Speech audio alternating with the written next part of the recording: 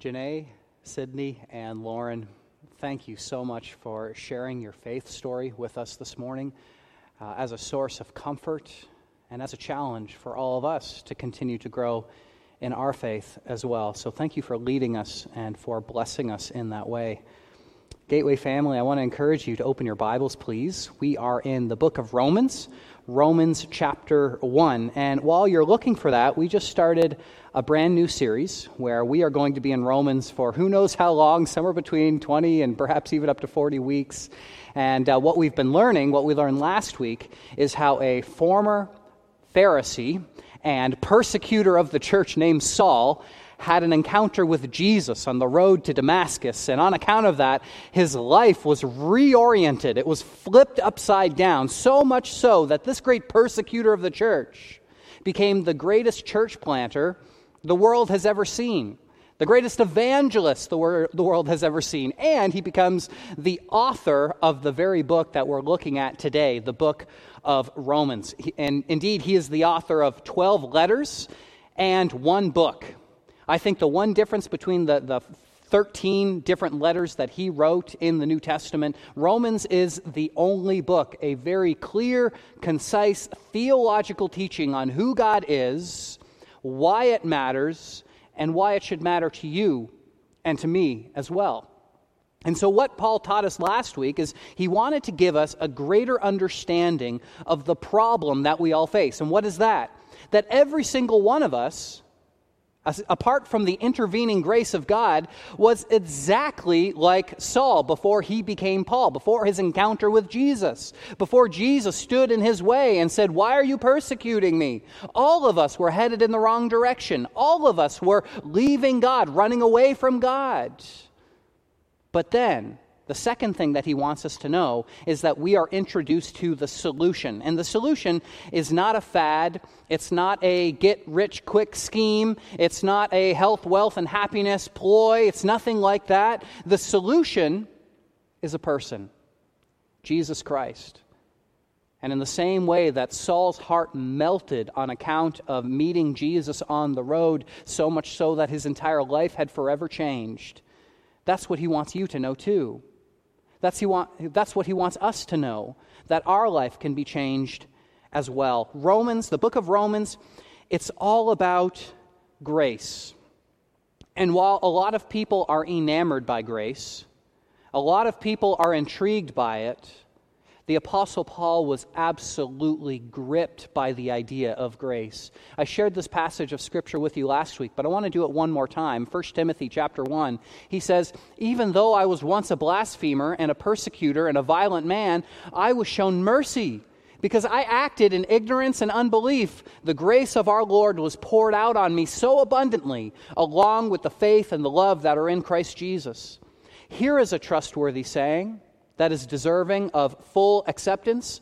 Christ Jesus came into the world to save sinners, of whom I am the worst." So in this book, Paul is going to be talking to both religious and irreligious people. To the irreligious, here's what he says. He says, part of the reason why God showed grace and mercy to me, the chief of sinners, is so that God could use me as an example to prove to you that no matter how far gone you think you are, you can't out-sin the cross. You can't run away from Him. That on account of what Jesus did on the cross, all can be saved. Everyone who turns to Him can be saved. What a remarkable note of grace. But to the religious, He also has a message for them too. He's going to show us that no matter how much you think you've done, how much you think you've pulled up your bootstraps to do these great things, these moral things, these upright things, you can't save yourself. You can't be moral enough. You can't be good enough. That at the end of the day, it's all about the person and the work of Jesus. That's what this entire book is going to reveal to us. So last week, I shared with you a little bit about the context of the author, Saul turned Paul. This week, I want to give you the context of the book and where it was written. So we have a little map here, if we can show that. I know this is a little bit small, but they're going to show it on the big screen so that you have a good sense of what this looks like. Here's where Paul is when he's writing this. He's right here in Corinth.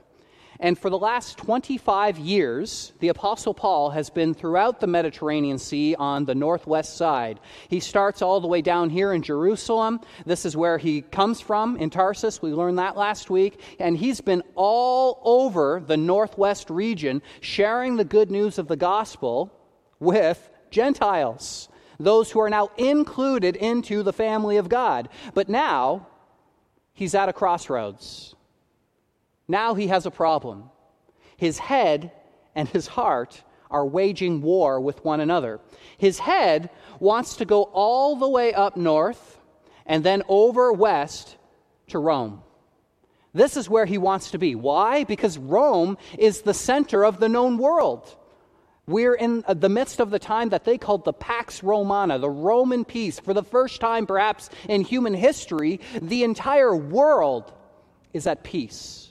And all roads lead to Rome. So if Paul wants to see the gospel advance to the four corners of the known world, then Rome is the place to go. And then he can continue to go up north, and he can go to Spain, and throughout the rest of the Western world, everyone can hear the good news of the gospel. However, his heart is telling him that he needs to travel all the way back to Tarsus and then back down to Jerusalem, because there's a great and terrible problem that he is recognizing and seeing. Even though he wants to go to Rome, there's an even bigger problem that's brewing over here. And it's this.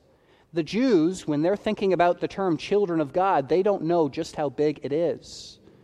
And so Paul wants to go back and tell them the term children of God, it includes not just Jewish Christians, but Gentile Christians as well. Let me tell you about all the amazing things that God is doing throughout the Mediterranean Sea.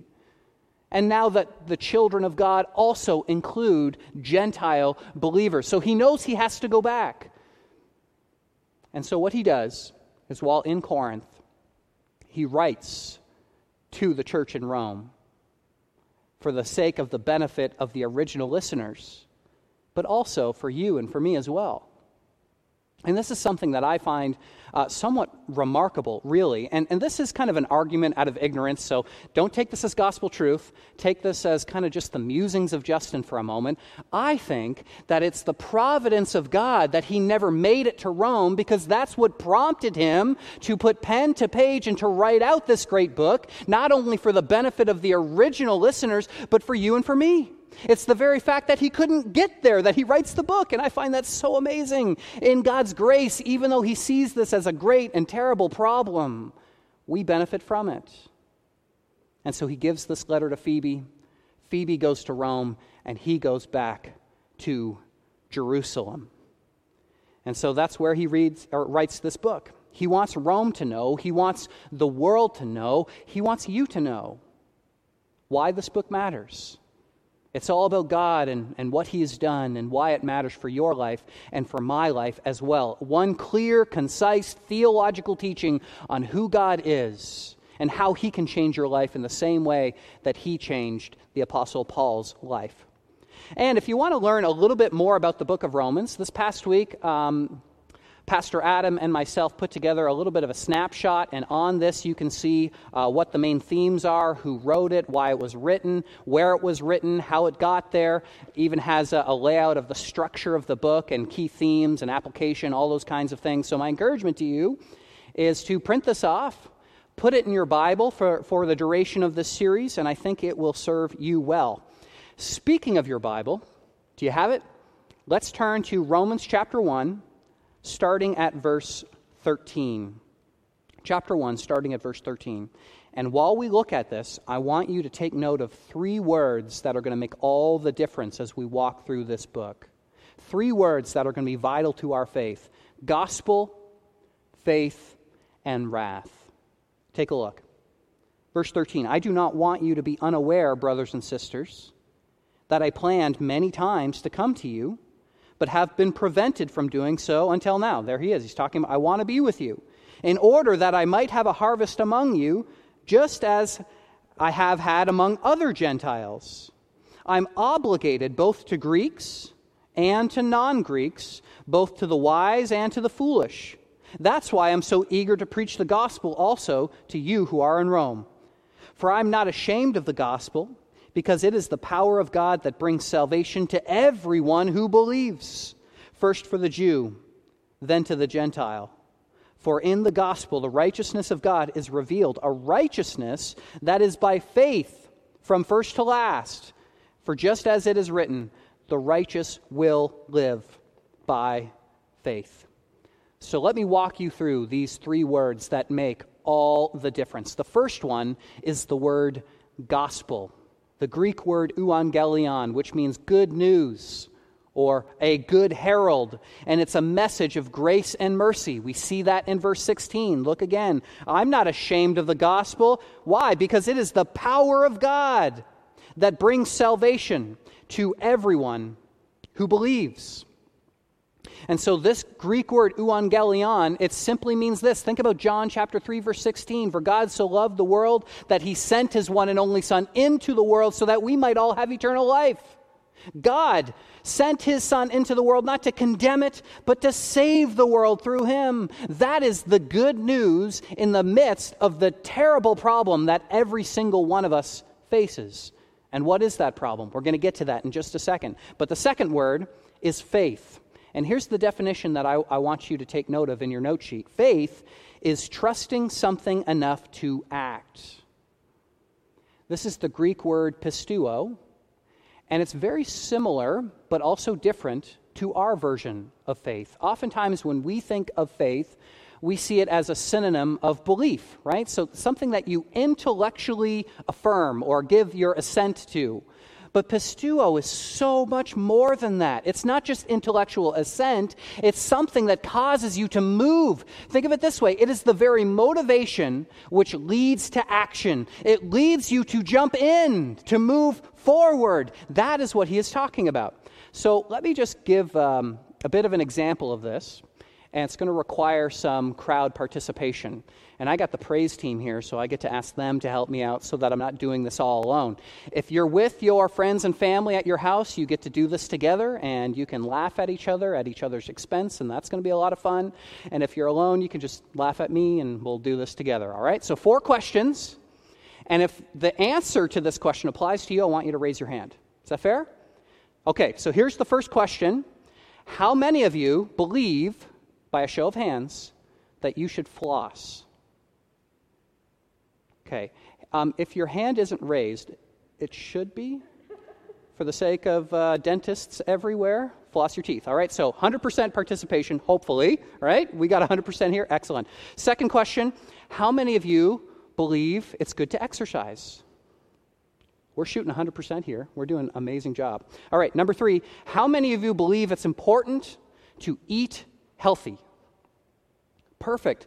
Here in the auditorium, we're shooting 100%. Upstairs, 100%, all of us. Fourth and final question. This is critical. How many of you do all 3 regularly?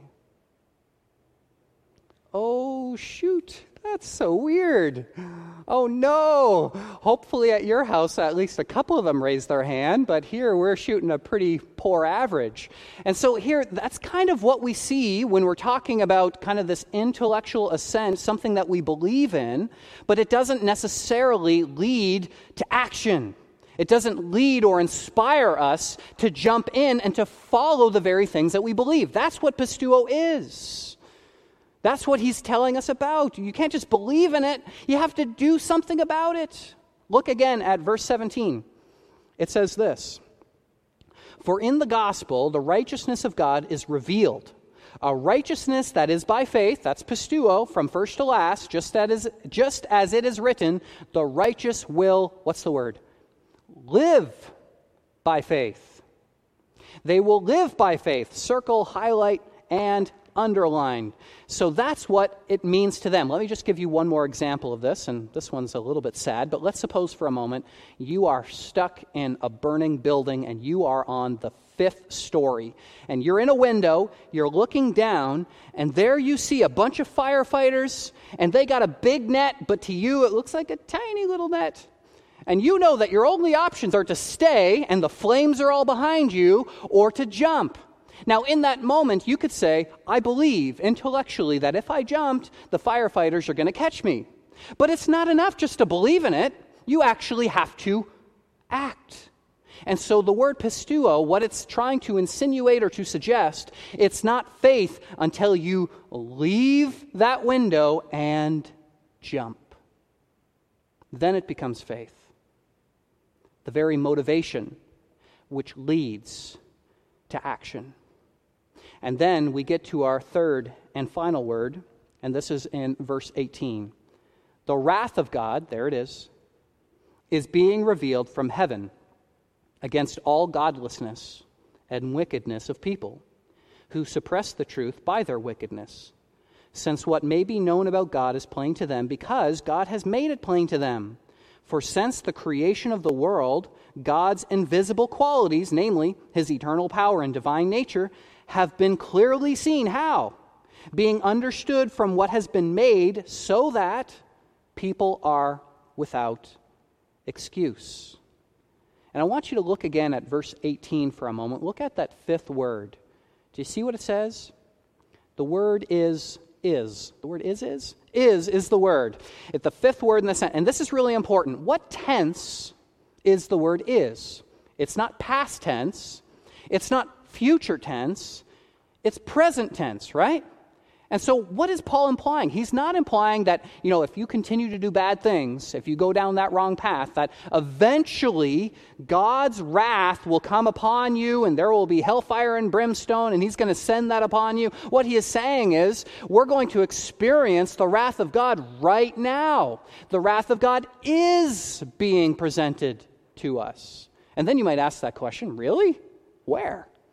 I don't recall seeing lightning bolts flashing and hellfire coming down from the sky.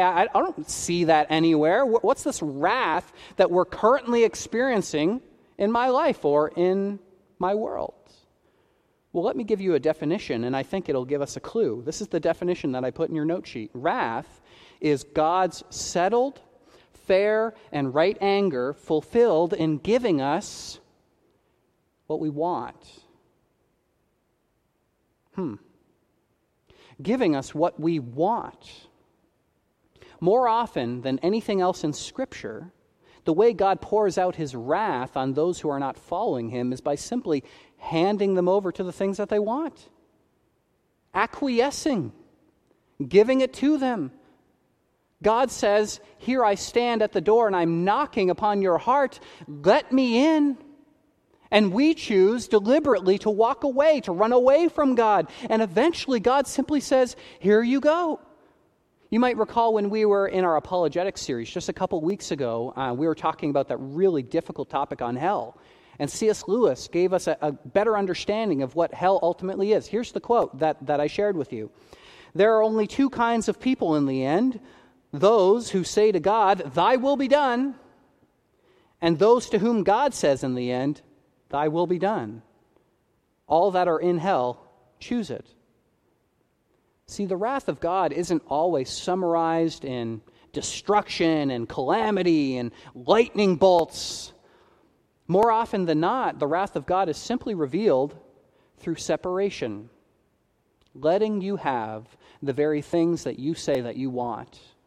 But in the end, it will be like chaff in your mouth, and you will realize the things that you have been earnestly seeking throughout your entire life are not the things that you need. And they will leave you dry and bitter and angry and afraid and frustrated.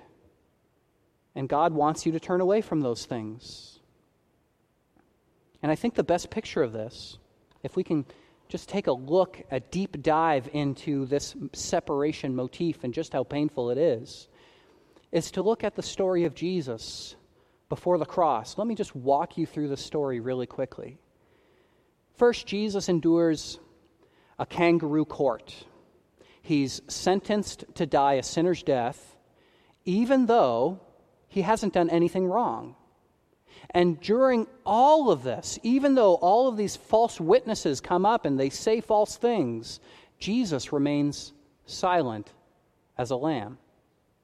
Then he endures flogging and beating and torture. And again, he says no words.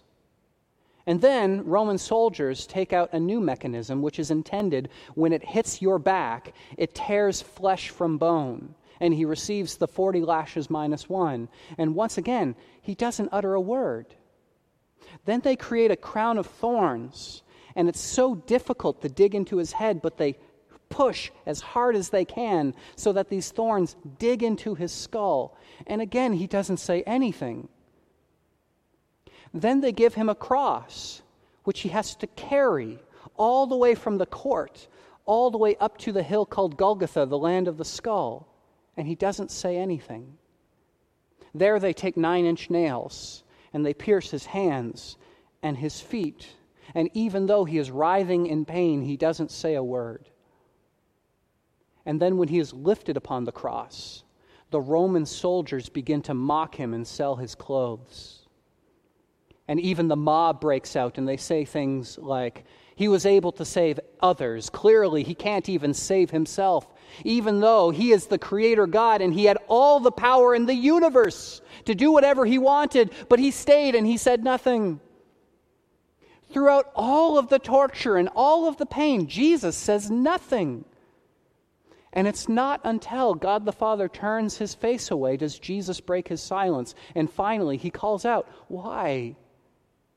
Why have you forsaken me?" And I think about that. And again, I don't know if this is a helpful way of thinking about this, but if given the option between all of the physical mutilation and suffering that Jesus had to incur and temporary separation from God, I think if we're honest with ourselves, most of us would pick this one.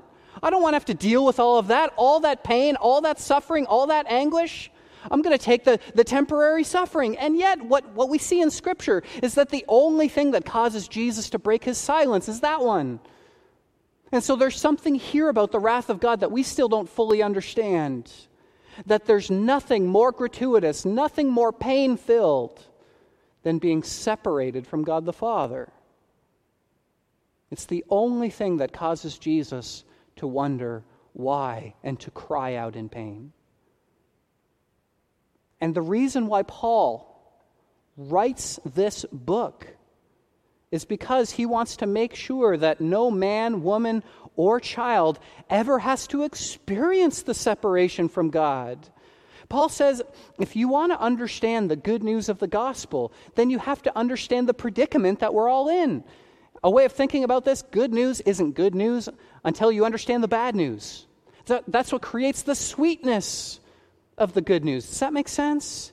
First, we have to come to grips with the problem that we all face before we can fully appreciate the solution that is Jesus' death on the cross.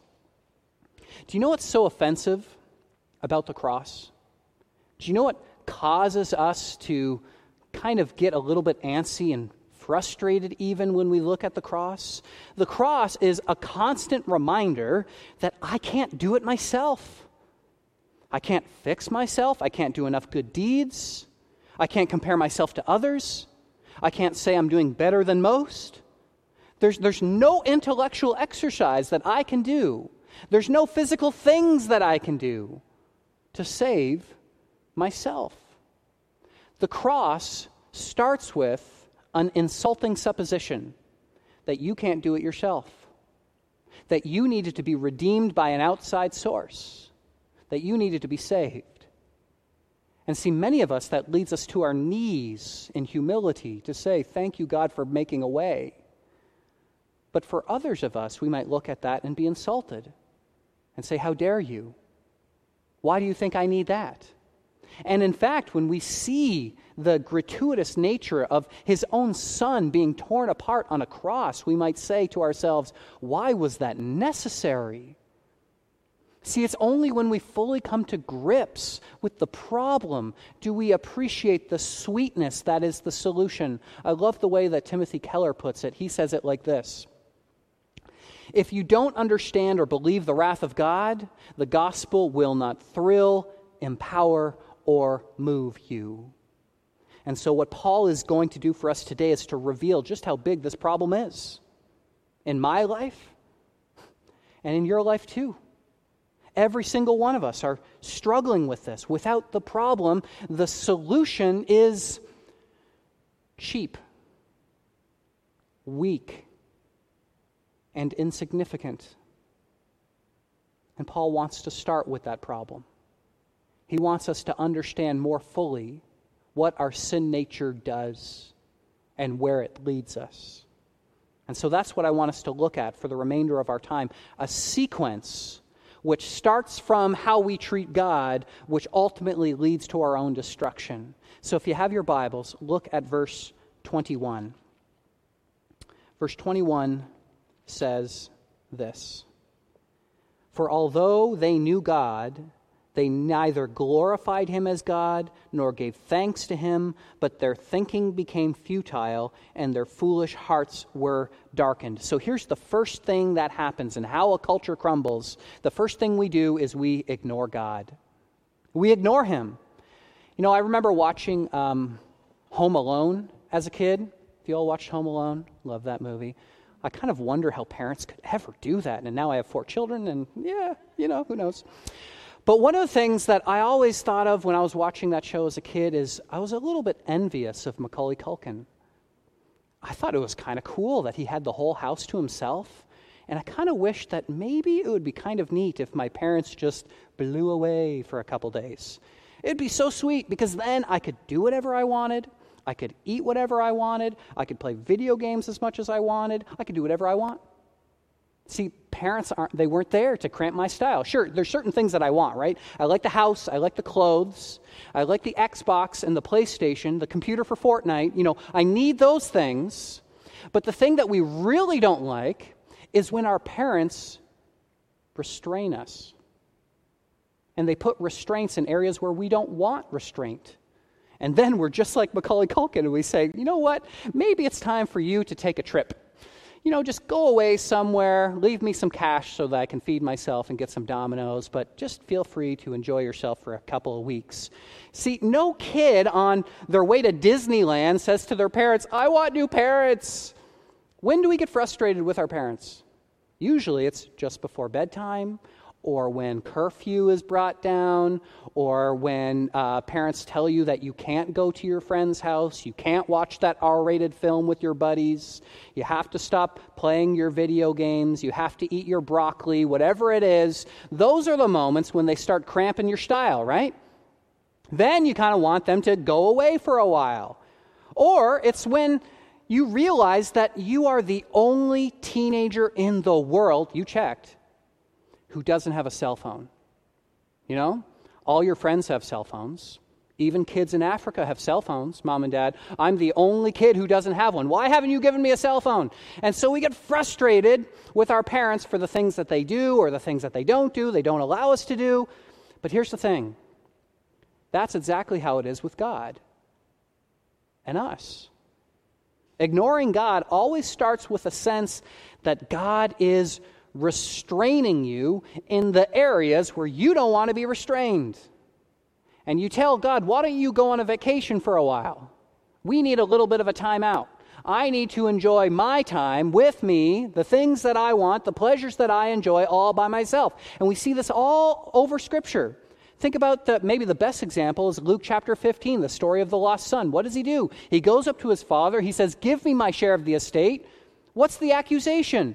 Quit bossing me around. Telling me what I have to do, where I have to go, where I have to be. Why don't you give me what's mine so that I can run off? It's kind of Home Alone, but the father stays home, and I leave to get away from him so that I can do what I want. That's where it always starts, where we ignore God. But the second thing we do is we redefine God. We redefine God. Look at verse 22 and 23. Although they claimed to be wise, they became fools and exchanged the glory of the immortal God for images made to look like a mortal human being and birds and animals and reptiles. See, when we decide we want to shut God out, He obliges. He leaves or He lets you go so that you can run off. But as Paul explains, the way every single human being is hardwired is that we are all made to worship. So when we stop worshiping the immortal, invisible Creator God, what we do is we try to fill that God-sized hole in our hearts by starting worshiping created, mortal, visible things.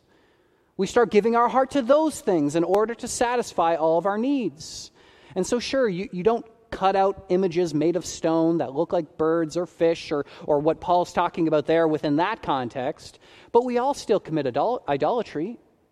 We can still do that. Let me just show you how easy this is. We might find something in Scripture, even as Christians. We're reading through the pages of Scripture, and we find something we don't like, and we're insulted by it. We're frustrated by it. And so what we do is we try to undercut those features, and before we know it, we start creating a new God made in our own image. And here's what happens when we go down that path. We suddenly realize that God looks a whole lot less like God and a whole lot more like me. And the cool thing is, at least for me, is that God starts affirming all the things that Justin loves and all the things that Justin is really good at. God is so admiring of. He's just so grateful to have me on his team. And the things that I really stink at, he says, Justin, don't you worry. Those are kind of lower level sins. I got that taken care of. We're doing just great. So rather than worshiping this creator, invisible God who created all things, I start worshiping a God made in the image of me and in my likeness, to my specifications and the things that I enjoy. And that is why I often say to you, the mark of a Christian is someone who comes to the Bible with no pretense. When the Bible says jump, we say how high. And when we find something that we don't understand or that we have to grapple with, that's where we stop. Maybe we pull out the journal and we say, I don't understand this. And then we go to our life group or to our Christian friends or our pastor or our elder or Christians that we trust. And we say, there's something here about Scripture I don't fully comprehend, but I want to understand the will of God more fully. Could you help me understand this? We always come with open hands as we read Scripture. And that ultimately leads to the third point. And I want you to see that point 3 is just the fruit of point 1 and 2. So when we ignore God and when we redefine God, here's what happens. We then set aside all physical, emotional, and relational restraints. In other words, we set aside all restraints, no matter what they are. Because here's what happens. When we remove God from our life, and God is the only thing that can satisfy our soul, and we start looking to other things in order to satisfy our soul, and they're not, then we just start doubling down on the pattern. So we're looking for sexual gratification, or we're looking for pride in our own accomplishments, or we're looking for getting ahead or moving up the corporate ladder, or whatever else it may be. And we have this inkling that it's not truly satisfying my soul, but maybe what I got to do is just put my head down and keep pushing and doing more and more of the same, and eventually it will gratify my cravings. Eventually it will truly fulfill and satisfy my soul. And Paul gives us a laundry list. Start at verse 24 with me. I want you to see all the examples that he gives. Chapter 1, verse 24. Therefore, God gave them over to the sinful desires of their hearts. Now he's going to give us examples, but that's the point. The sinful desires of their hearts. 2, sexual impurity for the degrading of their bodies with one another. They exchanged the truth about God for a lie and worshipped and served created things rather than the Creator who is forever praised. Amen. There it is. That's the thesis statement of that whole piece. Because of this, God gave them over, there it is, to the shameful lusts. Even their women exchanged natural sexual relations for unnatural ones. In the same way, the men also abandoned natural relations with women and were inflamed with lust for one another. Men committed shameful acts with other men and received in themselves the due penalty for their error. Furthermore, just as they did not think it worthwhile to retain the knowledge of God, so God gave them over to a depraved mind, so that they do what ought not be done. They have been filled with every kind of wickedness, evil, greed, and depravity. They're full of envy, murder, strife, deceit, malice.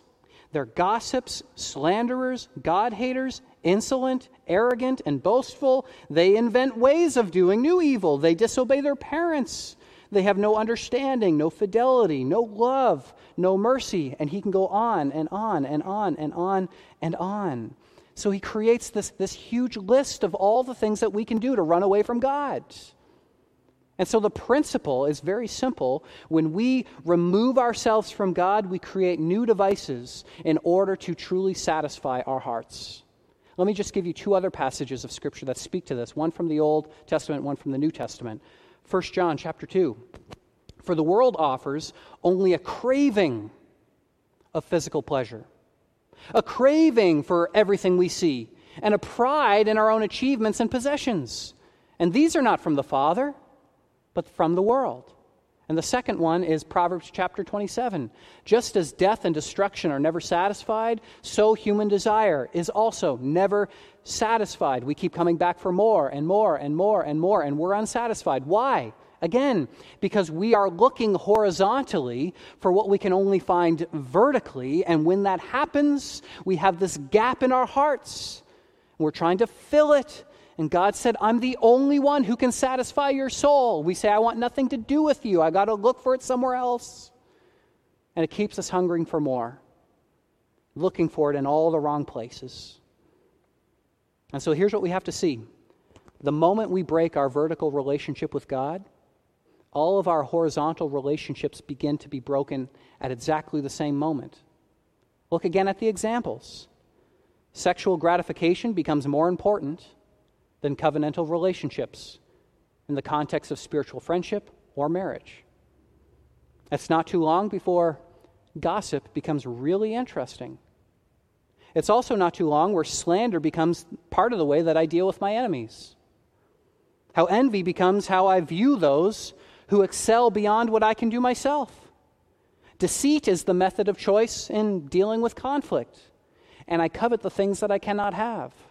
It's all part and parcel with it. And that leads to the fourth and final point. We do this at the end. We begin to promote and to celebrate what's wrong. We promote and celebrate sin. Look again at verse 32. Verse 32 says this: although they know God's righteous decree that those who do such things deserve death, they not only continue to do these very things, but also approve of those who practice them. Right becomes wrong, and wrong becomes right. I think of Isaiah chapter 5, which says this: woe to those who call evil good and good evil, who put darkness for light and light for darkness, who put bitter for sweet and sweet for bitter. But I want you again to consider the progression. It all starts with verse 21. It all starts with an active choice to run from God, to ignore God, to separate yourself from God, and God simply gives you what you want. And that turns to us wanting to either continue to run from Him or to try to redefine Him, which is actually the same thing. And then once we do that, we set aside all restraints in order to try and find something to satisfy our soul. And even when it doesn't do that, we just keep doubling down on the pattern. And we start treating right for wrong and wrong for right. But then Paul does something truly remarkable. It's almost as though Paul knows the sinful habit of our hearts, because he has a sin nature too. And he does something that I find just so amazing. If you look in chapter 1, what tense are all the words in? You'll see words like people and they and them, right? They're all in third person. And then we see chapter 2, verse 1, and it hits you like a ton of bricks. He pivots, and this is what we read. You. Uh-oh. Circle, highlight, underline you. And maybe in the margins put your name, me, Justin, or whatever your name is. You, therefore, have no excuse, you who pass judgment on someone else. For at whatever point you judge another, you are condemning yourself, because you who pass judgment do the same things. And so I want to very quickly give you two lessons that you can take home with you this week, that you can continue to chew on and meditate on as an application. The first lesson that I want us to take a look at is this. This isn't a list to show, and this right here, I want to encourage you to put your name there. So I'll do it for me, you do it for you. This isn't a list to show Justin why everyone else needs to change. It's meant to show Justin why he needs Jesus. Do you see that? It's not a list to show us, what's wrong with the world and everyone else out there, and so that you can kind of pull out the binoculars and say, yep, that's the problem with the world. Oh, it's our culture, it's the left, it's the right, it's other people, and if they could just clean up their mess, then the whole world would be a better place. That is not the purpose of this letter. The purpose of this letter is to pull out a big, fat mirror and to say, there's a whole lot more right here at home that we have to work on. That's what Paul wants to do.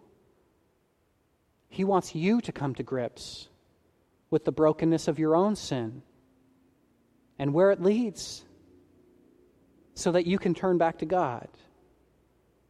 And I think if we're honest with ourselves, we can do this so easy.